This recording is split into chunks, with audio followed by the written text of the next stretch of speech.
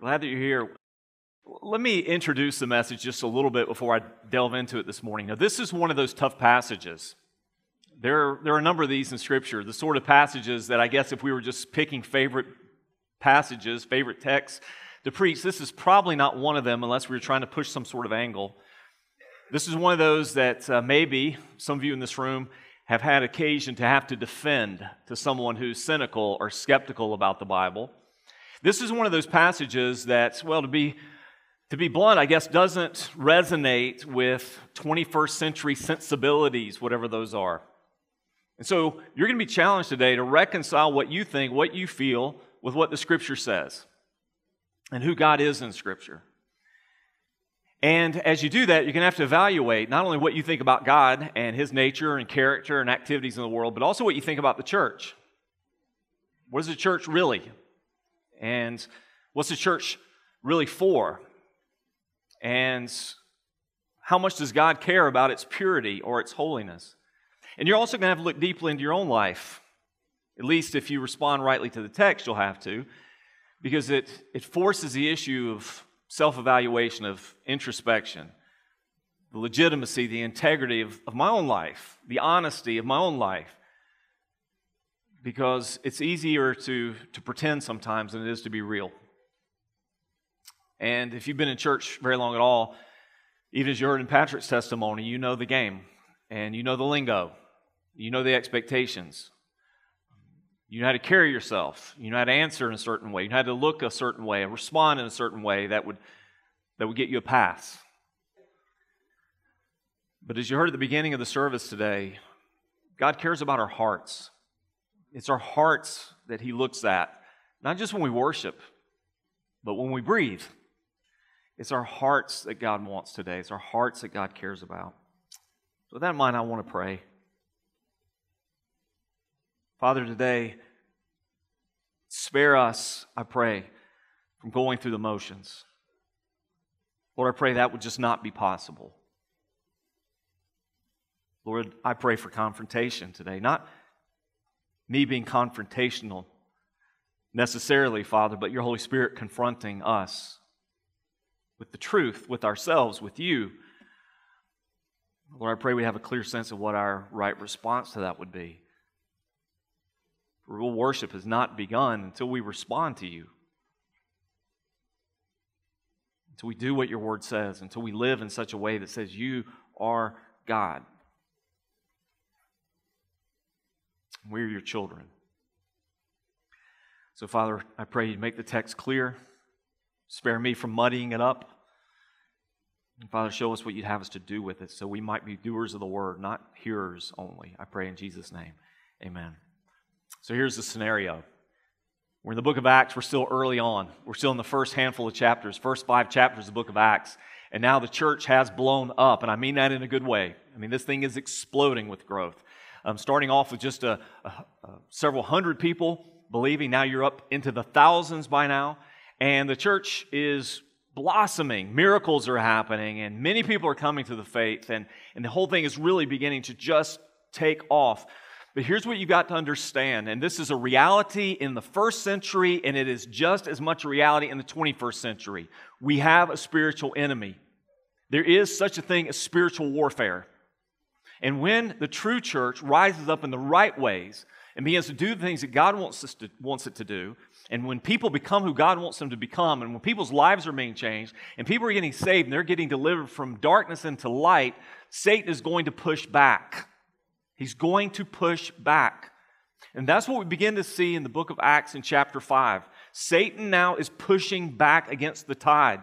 You've got the battle of two kingdoms. You've got the kingdom of this world.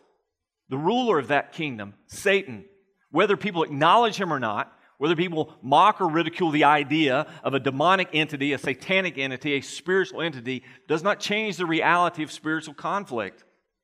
And Satan holds tightly to the ground that he believes is his, and to those that are in his kingdom. And so when that kingdom begins to be threatened, and when people begin to be rescued from that dark kingdom, he fights back, and he fights back hard. And that's what's happening in the text. Immediately after Pentecost, the Holy Spirit falls on the church. Miracles are being done. As I said, thousands are now coming to Christ. What happens immediately after these signs and wonders and proclamations of the gospel? After Pentecost, persecution. Immediately.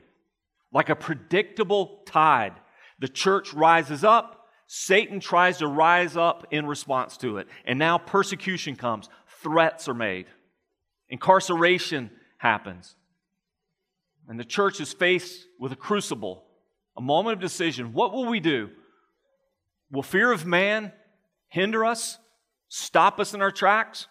Or will we persevere in this mission that God has given us? Will we be bold? Will we be faithful? Will we endure persecution? And so they begin to pray. When does Satan typically rise up in your life? Think about these that are baptized. Jenny, Judson. You've made a proclamation. You've waved a flag today, a public flag. You said, this is my team. This is my army. This is my captain. This is my king. This is my Lord. You think Satan doesn't push back against that? Some of you have made commitments to serve of late. You say, I'm going to step into the ministry. I'm going to step into the mission field. I'm going to do something. And Satan pushes back. Some of you are having some of the best spiritual victories of your life. You feel like you're peaking, you're growing, and God's doing so much in your life. Be ready for Satan to push back. He hates God. He hates the image of God in you. He hates the church. He hates the truth. And he'll do everything he can to destroy it, to set it back. Collectively, personally, individually. Think of Jesus even. When Jesus was baptized, a public coronation, if you will, and the Spirit descends on him. The Bible says like a dove, and the voice of God speaks. This is my Son in whom I'm well pleased. Listen to him. What happens immediately? Jesus goes into the wilderness where he's tested and tempted. Satan pushes back at those times and places where we most are responding to what God is doing in our lives. And so Satan pushes back here. Satan is defending a kingdom here. He's defending his own kingdom. That's what's happening in the book of Acts. We know the mission is this, that you're going to be my witnesses here, Jerusalem, Judea, Samaria, to the ends of the earth. You're going to penetrate paganism. You're going to penetrate occultism. You're going to penetrate atheism. You're going to penetrate multiple religious systems. And you're going to take this to the end of the earth. This is a kingdom that Satan is defending. Satan is still working the same strategy today, pushing back against the church. There's more persecution of Christianity in the world in 2022 than at any other time in history. Worldwide, internationally, there's more difficulty in being a Christian today than at any time we've ever known. There's greater persecution of the church, real persecution, not the sort of thing that we see that's just political or social or cultural like we see in America, the pushback, the tide that's swinging against the church, the antagonism, the mockery, the accusations of bigotry, things like that. No, I'm talking about hard persecution, imprisonment, financial ruin, death even. This is where we are. This is what Satan is doing. And if we wrongly assess what's happening in the world, if we wrongly assess what's happening in our own culture, we might be tempted to think we're losing. Oh no, what do? The tide is turning against us. How will we defend ourselves? And we'll go into this defensive mode. We'll go into this fallback mode. Let's just gather what we have. Let's try to keep it together. Let's try not to lose anymore. And let's assume a retreat status. But that's not our mission. Our mission is this, to be a prevailing church. That's why Jesus said to the disciples, He said, the gates of hell will not prevail against this church. He didn't say hell will not prevail against the gates. So run behind those walls, get behind those gates and lock them tight. Hell won't be able to break through there and get in. No, He says, as you advance from here to here to here to the ends of the earth, Satan can't stop you. So don't wrongly assess what's happening in the world. Our sovereign God is still in control. And He's working His purposes. And don't you know, not by speculation, but by divine proclamation, we know that God uses persecution, difficulty, hardship for His glory and for the advancement of the gospel. This is exactly what Jesus said would happen. Consider Luke chapter 21. Verses 12 through 13. I'm going to say that slowly because sometimes I say these passages quickly and somebody will say, I'd never caught that passage you said. Well, Luke 21, 12 through 13. Write that down because it's an awesome passage. It's a challenge. It's an eye-opener, but it's real. Jesus is speaking of the end. It's a prophetic passage, future tense, when the end will come. But he says, before all of this, before this great end, they will lay their hands on you, and they will persecute you, delivering you up to the synagogues and prisons, and you will be brought before kings and governors for my name's sake. Listen, that's the reality.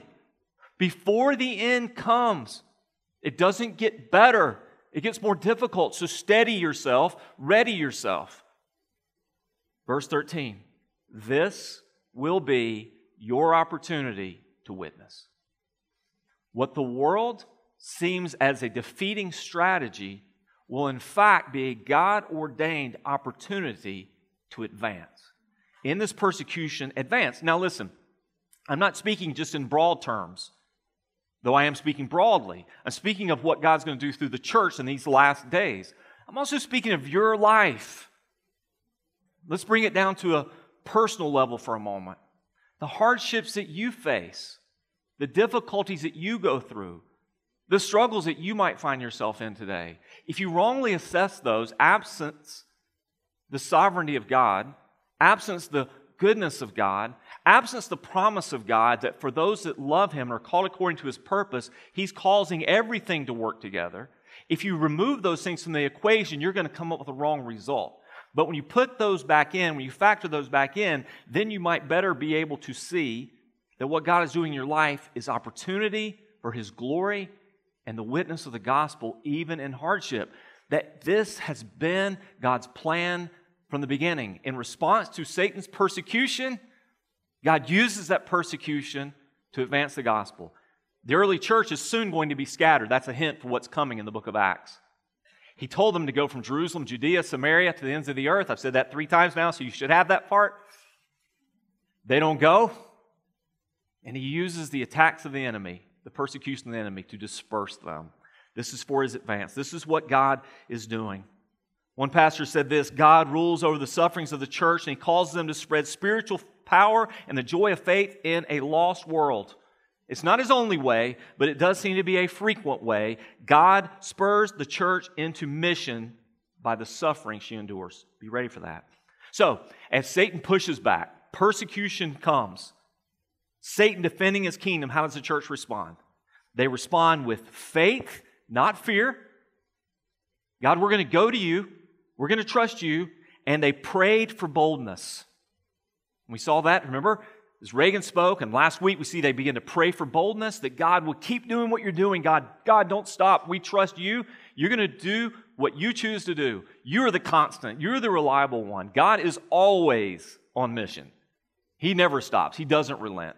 Father God, may we not relent now. May we continue to speak with boldness. As You do signs and wonders, may we continue to speak with boldness Your name. And God responds powerfully. And what did He do? The place where they were praying was shaken, physically shaken. That doesn't mean everybody had goosebumps and warm feelings and fuzzy emotions when they left. God thundered there. And God was telling them, you're on my mission. You're on my team. You're advancing my kingdom. And my kingdom is a winning kingdom. So despite opposition and persecution, catch this, the early church was thriving. They were thriving. Now, I've got a lot to put into this message, and I'm already looking at my window of time shrinking around. I don't know how that happens every Sunday. But I don't want you to miss this point. We get so defeatist sometimes. Oh, it's so hard to be a Christian now. It's so difficult. It's never been this hard to be a Christian. That may be true today in places like Saudi Arabia or Iraq or China or Canada, but it's not true yet here. And we're not facing the same sort of things they were facing. Listen, we can thrive. Darkness gives a great opportunity for light to shine.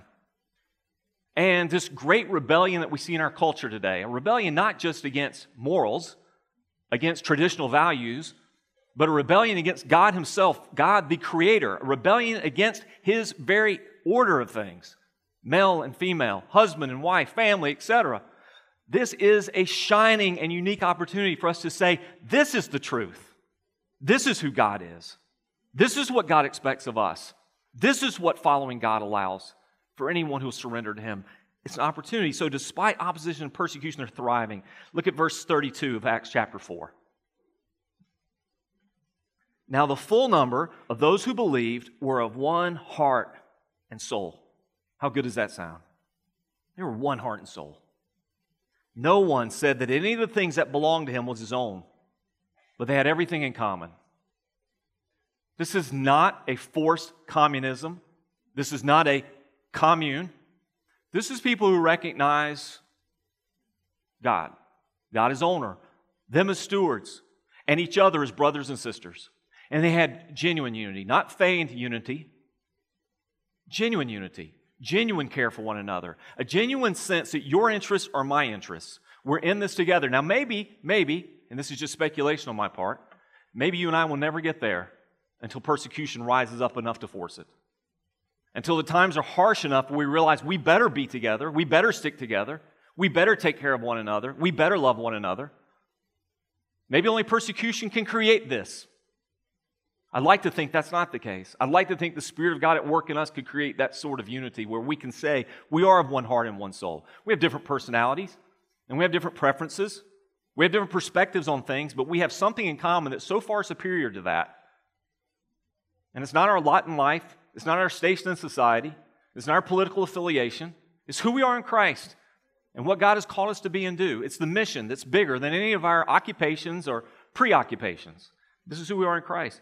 So they had everything in common. And with great power, the apostles were giving their testimony to the resurrection of the Lord Jesus, and great grace was upon them all. There was power behind it.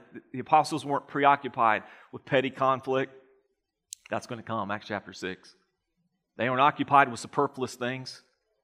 They were occupied with the most important thing. Let's testify the resurrection of Jesus. Let's let people know this Jesus that you crucified, guess what? He was raised. We saw him.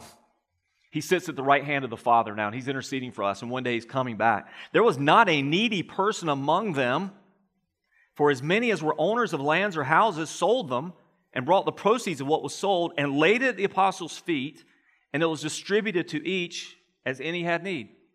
These are what we might call free will offerings. Free will offerings, not mandated, not required, but yet out of love for one another, they said, here's something that we have, here's something that we can give for the sake of everyone else. An example of that sort of giving was an early hero in the church named Barnabas. Verse 36, thus Joseph, who was also called by the apostles Barnabas, which you probably know as son of encouragement, Barnabas the encourager. Barnabas, a Levite, a native of Cyprus, sold a field that belonged to him, and he brought the money and he laid it at the apostles' feet. Now, the reason we know something about Barnabas is we're about to see a contrast here. This is what Barnabas did. He's not unique in it. We know that from the text. Just an example of it. One such man was a good and godly, upright man in the church and said, I've got something I can sell. I've got something I can give. I've got something I can offer. And he did it. Laying it at the apostles' feet doesn't mean he gave it to the apostles. It means he gave it to the church, and they were administering it as necessary. So here's what's happening, and this is such a critical statement. It's becoming clear, although he's not relented from this strategy in 2,000 years, it's becoming clear that the satanic strategy of opposition via persecution is not really working. In fact, in spite of the opposition and persecution, the church is only rising up in prayer, growing in faith, and increasing in boldness, and God's grace is spreading. And Satan begins a little shift in the strategy. If he can't, and he still cannot, defeat the church from the outside, if he can't do it through the government, if he can't do it through the false religious leaders, if he can't do it through the culture all around them, he's going to have to try a different tact, and that tact is to attack it from the inside. Listen to what I'm saying. Satan still can't defeat God's church, God's people, the body of Christ from the outside. his most successful attacks are inside out. They're inside out. Over the years of teaching a membership class for new people coming into the class, Dan does most of that now. But over the years I've taught that class, one thing I've said regularly, and I say it often now when people are coming to dinner with the pastor, if you were to ask me, what's the biggest problem? What's the biggest struggle? What's the biggest issue for the church in America today? I will tell you my take is this, and I think it's easy. I think our biggest problem in the church today is unsaved church members. It's lost church members. It's those who play the game, learn the parts, have the semblance of something, but not the power of it. And light doesn't mix with darkness. And there's no fellowship to be had with unbelievers. And yet at the most critical level, who we are, our body, our family, unbelief is a destructive power. If he can't do it from the outside, he does it from the inside. Look at chapter 5. Chapter 5 has a huge transitional word. We just talked about the unity and the generosity, the camaraderie, the example of Barnabas the encourager. Chapter 5, verse 1 starts with, but. Everybody in the church wasn't Barnabas. Now there's some other types in the church. But a man named Ananias, with his wife Sapphira, sold a piece of property. And with his wife's knowledge, he kept back for himself some of the proceeds and brought only a part of it and laid it at the apostles' feet.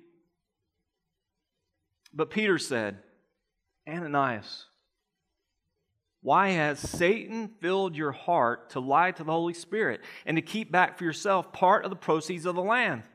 While it remained unsold, did it not remain your own? And after it was sold, was it not at your disposal? Why is it that you have contrived this deed in your heart?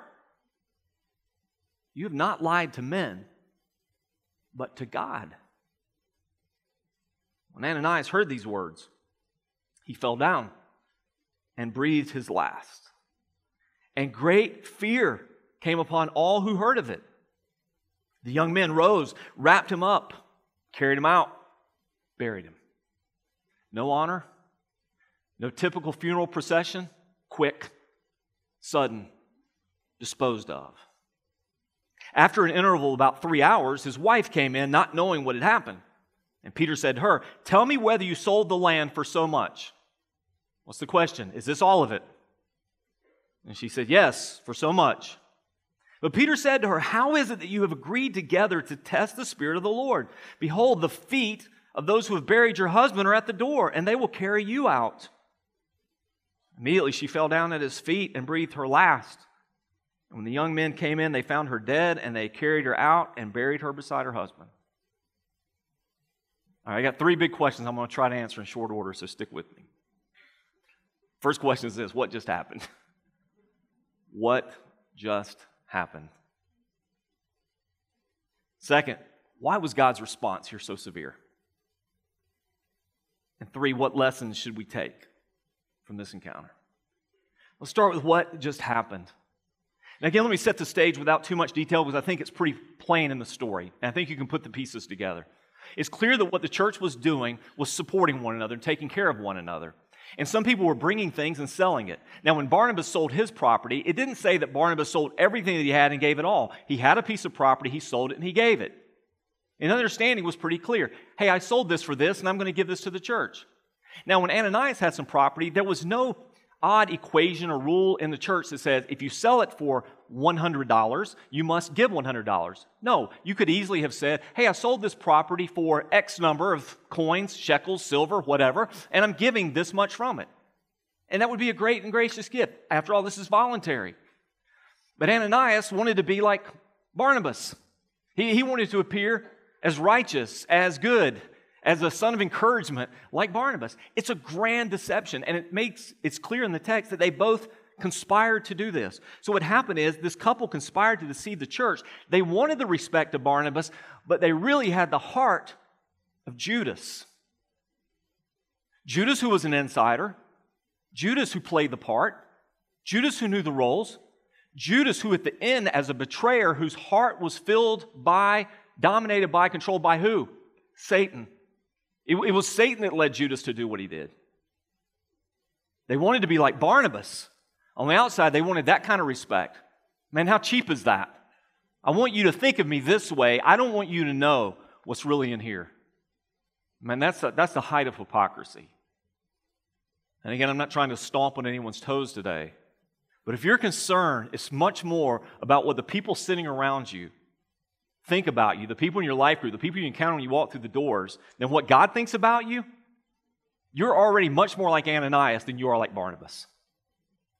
If my concern is more about my reputation than my character, I'm already much more like Ananias than I am like Barnabas. Much more like Judas than I am like Jesus. I read this interesting story, a pastor that I've read a number of things about, and I have his commentary. It's a devotional commentary on Genesis. I love him. Donald Gray Barnhouse. He pastored the 10th Avenue Baptist Church in Philadelphia for, 3 decades or more. And it's interesting, in his church, he would not allow them, for the whole tenure of his ministry, he would not allow them to sing the 3rd verse of At Calvary. Would not allow them to sing it at church.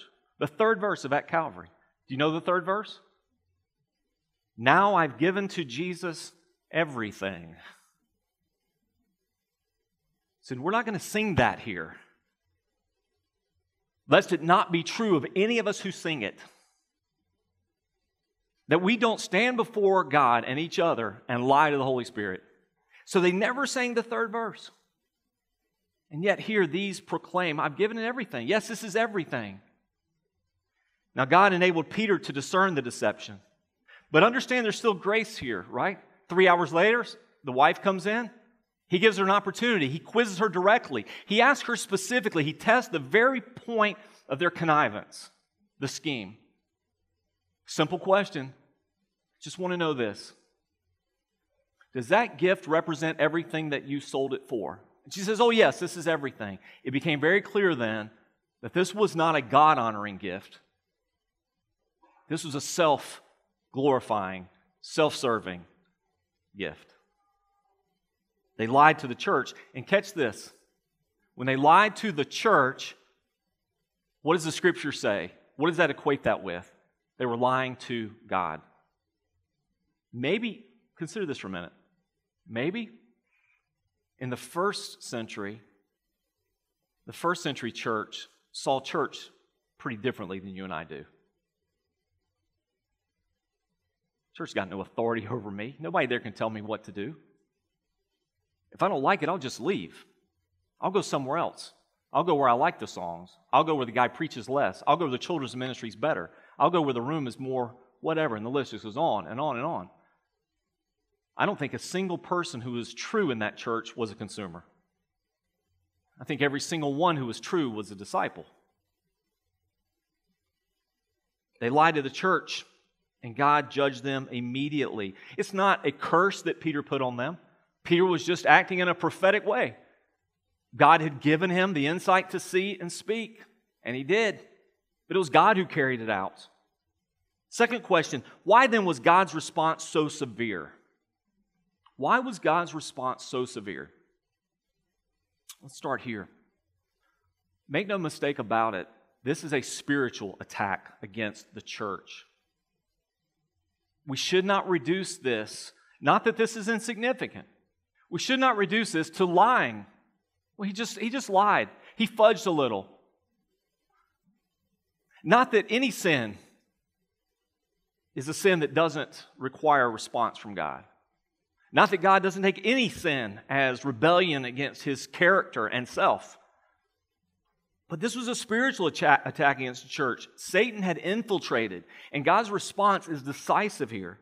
And their sin was very serious in that it strikes at the core. And here's an important word for you, and I'm not just trying to nerd you out here.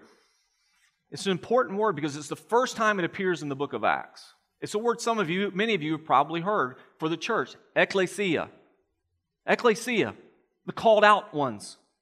The ones called out from the world to Christ. A word that would be used again and again in the book of Acts to describe the church, the ecclesia. This is the first time we see it. This is a sin against the ecclesia, the called out ones. Again, keep in mind what was there. The unity and the trust and the love and the camaraderie and the sharing. Do you not see how this sin just rips right at the heart of that? All of a sudden now we can't trust one another. We don't know who's legit and who's not among us. We don't know who's playing a game, who's just a facade or a fake.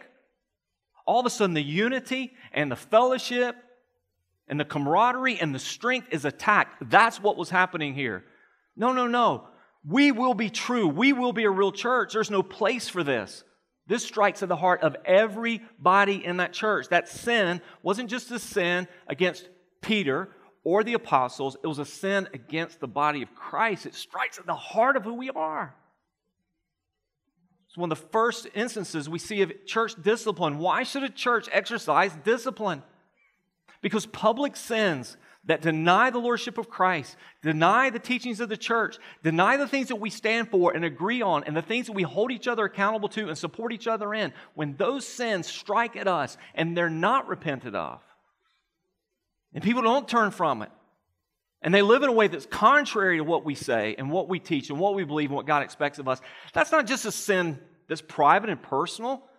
That's not just between them and God. That strikes at the heart of the church. We must be true. We must be God's people. I think God is purifying His people in the days in which we live. I think we're seeing a great shaking. It's God shaking the tree. It's God shaking off the casual, the indifferent, the carnal, the false. I believe God is doing that. I believe that was the prophetic intent from the beginning. I think when the things really get fired up in this world and the persecution gets intense, the true church will clearly emerge.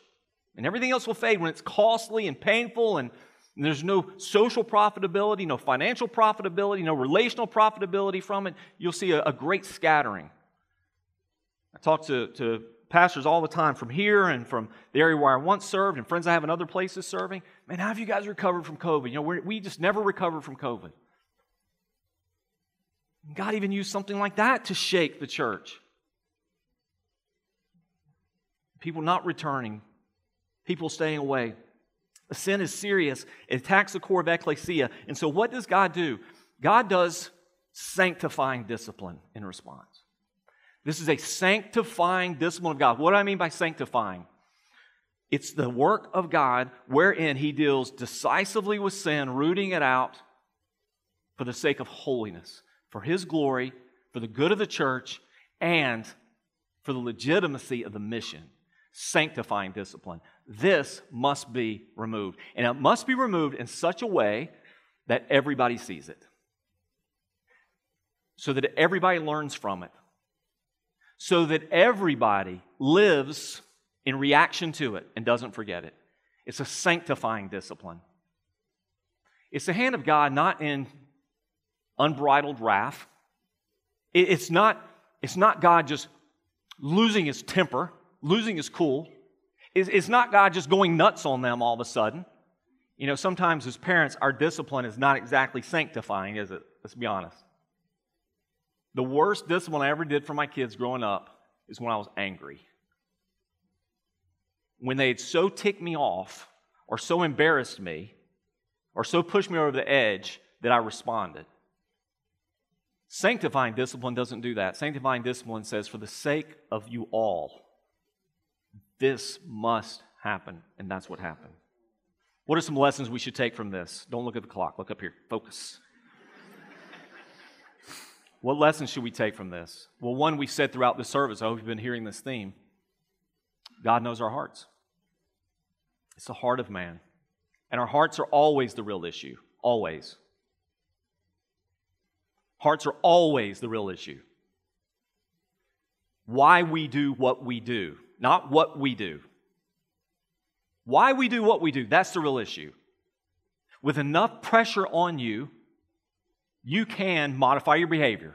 And I appreciate Patrick's testimony, the honesty of that. You can modify your behavior. I drive with a little GPS because I'm not good with directions or sense of direction. And so I use Waze. Waze will also give you little notices sometimes if people are helpful on there. Policeman reported ahead. When I get that little notification, I modify my behavior. My heart says 75. My head says 55. With enough pressure on us collectively, we can modify behavior, and we can do that for a long time. But that's not salvation. Salvation is a change of the heart. It's a change of what we desire, why we do what we do, and for whom we do it.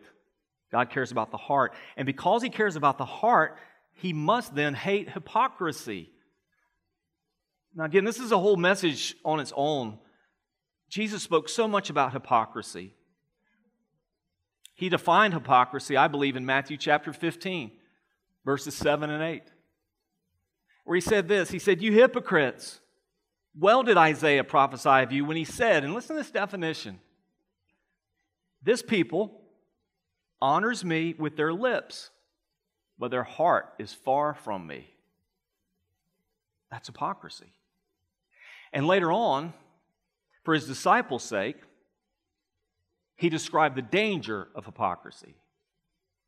In Luke 12:1, "Beware of the leaven of the Pharisees, which is hypocrisy."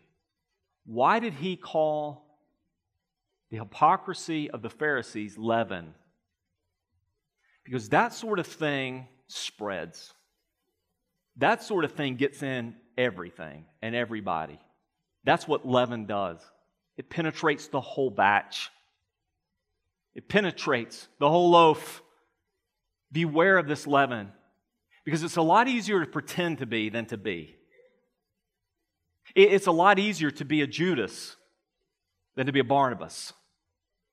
So beware of that leaven. It's always present. The threat of it's always present, so beware of that leaven of hypocrisy. But there are some other lessons too. And these are bigger and will take more time than I have this morning to explain, but I want to at least present them. Maybe our understanding of God is more fanciful than it is biblical. You ever thought about that? Maybe you have this fanciful view of God, this God that you concocted in your own mind. The God of pop culture and contemporary understanding.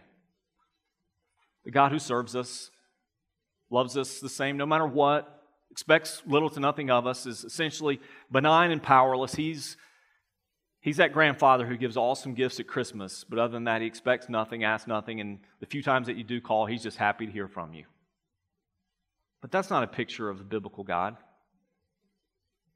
And don't fall prey to that ancient heresy called Marcionism that suggests that God in the Old Testament is not the same God in the New Testament. Because nothing could be farther from the truth.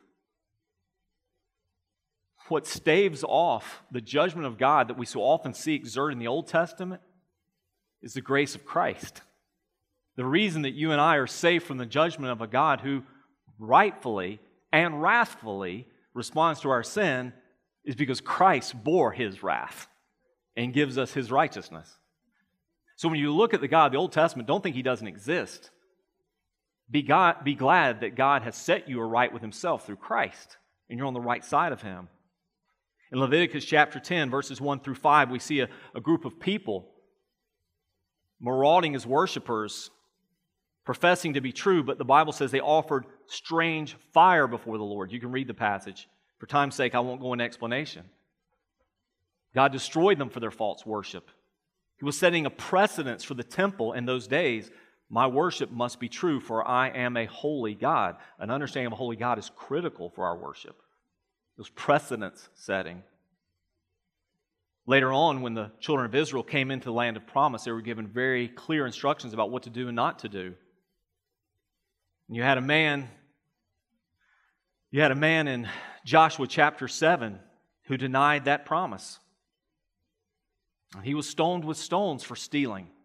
His name was Achan.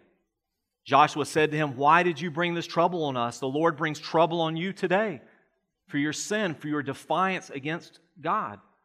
Maybe we don't see God as we ought to. Second, maybe our paradigm of church is more secular than it is sacred. You know, this model that we have, how a church works, what a church is for, that really serves me, my needs, my preferences, my desires. That's a secular understanding of church. It doesn't align with Scripture. The church of the New Testament was a sacred church. In fact, the sort of language that we see in the interactions of God with that church suggests that the early church was now functioning in the same way that the temple functioned in the Old Testament. This is the place where God dwells with His people by virtue of His Holy Spirit. And the same demands of holiness that were in place in the temple are now in place for us as God's people. We are His temple. And maybe our view of sin, if we're real honest with ourselves, is more harmless than it is fatal. And that's one of Satan's strategies. Let's diminish the seriousness of sin and so simultaneously devalue the worth of grace. If sin isn't a big deal, then neither is forgiveness, neither is grace. And what we don't understand is that God's judgment over sin actually is grace. That worse than God's judgment, worse than being under God's judgment for sin, or God responding and punishing sin, would be for God to let us go in our sin. Because sin kills. Sin, when it's finished, brings death. We have this weird idea that it's just God stopping us from enjoying things. Okay, God, for your sake, we'll do it. We don't know why, but we'll stop. No. God's judgment over sin is a rescue from sin. Now, obviously, Ananias and Sapphira were judged fatally for their sin, but in their judgment, others were rescued. So what's the result of all this that happened? Look at verse 11. I'm going to wrap up. Verse 11. And great fear came upon the whole church and upon all those who heard of these things. Fear is not a word we very often associate with our understanding of or our interactions with God anymore. That's not the first thing that typically comes to our minds. And this is not just the sort of fear that sends people cowering and running for cover. This is a sort of fear that gives them just the slightest glimpse of the awesomeness and holiness of God. It's the same sort of fear that we see throughout Scripture whenever there's an unusual revelation of God. When the angels appeared before the birth of Christ, what did they say? What did they say to those shepherds? Don't be afraid. Fear not. For behold, I bring you good news of great joy. Why would they say that? They didn't show up like a parade. They didn't appear like a birthday party. This is awesome, frightful, terrifying, because it's a small glimpse of the holiness, the awesomeness of God. And it creates in us a sense of wonder, amazement, reverence, submission, fear. Why is this sort of fear a good thing? The Bible says that godly fear deters sin. I'm sure it did there. Don't you think that was a course adjustment for the church? It deters sin. By steadfast love and faithfulness, iniquity is atoned for, and by the fear of the Lord, one turns away from evil. Godly fear also prolongs life. Certainly the opposite took their life, but fear prolongs life. The fear of the Lord prolongs life, Proverbs 10:27 says. Godly fear gives us security. We rest now in the awesomeness of God, that God is sovereign over things. In the fear of the Lord, one has strong confidence, the Bible says, and his children have a refuge. The fear of the Lord leads to life, Proverbs 19:23 says. Godly fear gives us wisdom. Psalm 111, verse 10. I got those. I'm a little bit, whatever that word is where I get things backwards. It's Psalm 11:10. The fear of the Lord is the beginning of wisdom. Right living, right application of things that I know comes from a right fear of God. Godly fear invokes God's compassion. God's compassionate toward those who fear Him, those who would flaunt Him, those who would defy Him, lie to Him like Ananias and Sapphira. No, there's no compassion. As a father shows compassion to his children, so the Lord shows compassion to those who fear Him. And godly fear ensures God's generosity. Oh, fear the Lord, you as saints, for those who fear Him have no lack. What did it say about the early church? None of them was lacking anything. Why? They feared the Lord. They honored Him. It wasn't just people's generosity. It was God's generosity flowing through people. God was blessing them because they feared the Lord. That's why God dealt so decisively here. In conclusion, the true wonder here is really not, it's not that God killed these two people. The true wonder is that any of us live. That's the true wonder. That were it not for the grace of God, if we are not in Christ, listen to what I'm saying, and I'm about to wrap up. I see y'all shuffling your stuff, so hang tight. I see you. Listen, if you are not in Christ right now, God has every right to call in that sin debt anytime He pleases. The wages of sin is death. It is the prerogative of God to call in that debt. That's why we celebrate that our debt has been paid in Christ. But if your debt has not been paid, can you say God is not just in calling for it? And though you and I live as God's children, for all of you who do, though we are a family, God nonetheless remains a holy God. Now, I'm going to give you one last perspective. This is sort of like the rest of the story. So who was it? Who was the catalyst of this event? Who was it that God gave that prophetic insight to that saw this happen right in front of his very face? Peter, right? Peter. And Peter was right there in all this. You think that didn't have a profound effect on him and his life and ministry? Later on, he'd be talking to the church that now has begun to spread to the ends of the earth. As Paul's writing his letter, as Peter is writing his first letter, he's writing it to a church that's now spread into what we would consider Turkey today, what we would call Turkey. And he writes this in 1 Peter 1:17. If you call on him as Father, who judges impartially according to each one's deeds, if that's you, if you call on God as Father, conduct yourselves with fear. Fear. To honor Him as God. The worst thing we can do with God is to treat Him casually, indifferently, powerlessly. Today, I pray that you respond to Him in a righteous and rightful fear that I may live, not because I'm lost, but because I'm saved. That I want to honor Him and please Him and be honest and true with Him. That I want to be part of a church that's true and real. That I want to live legitimately before Him, the one who knows my heart. And if I'm not a Christian yet, well, that's a whole different kind of fear. One that can be alleviated at the foot of the cross, where forgiveness is found, where the debt is paid, where life begins. Let's pray.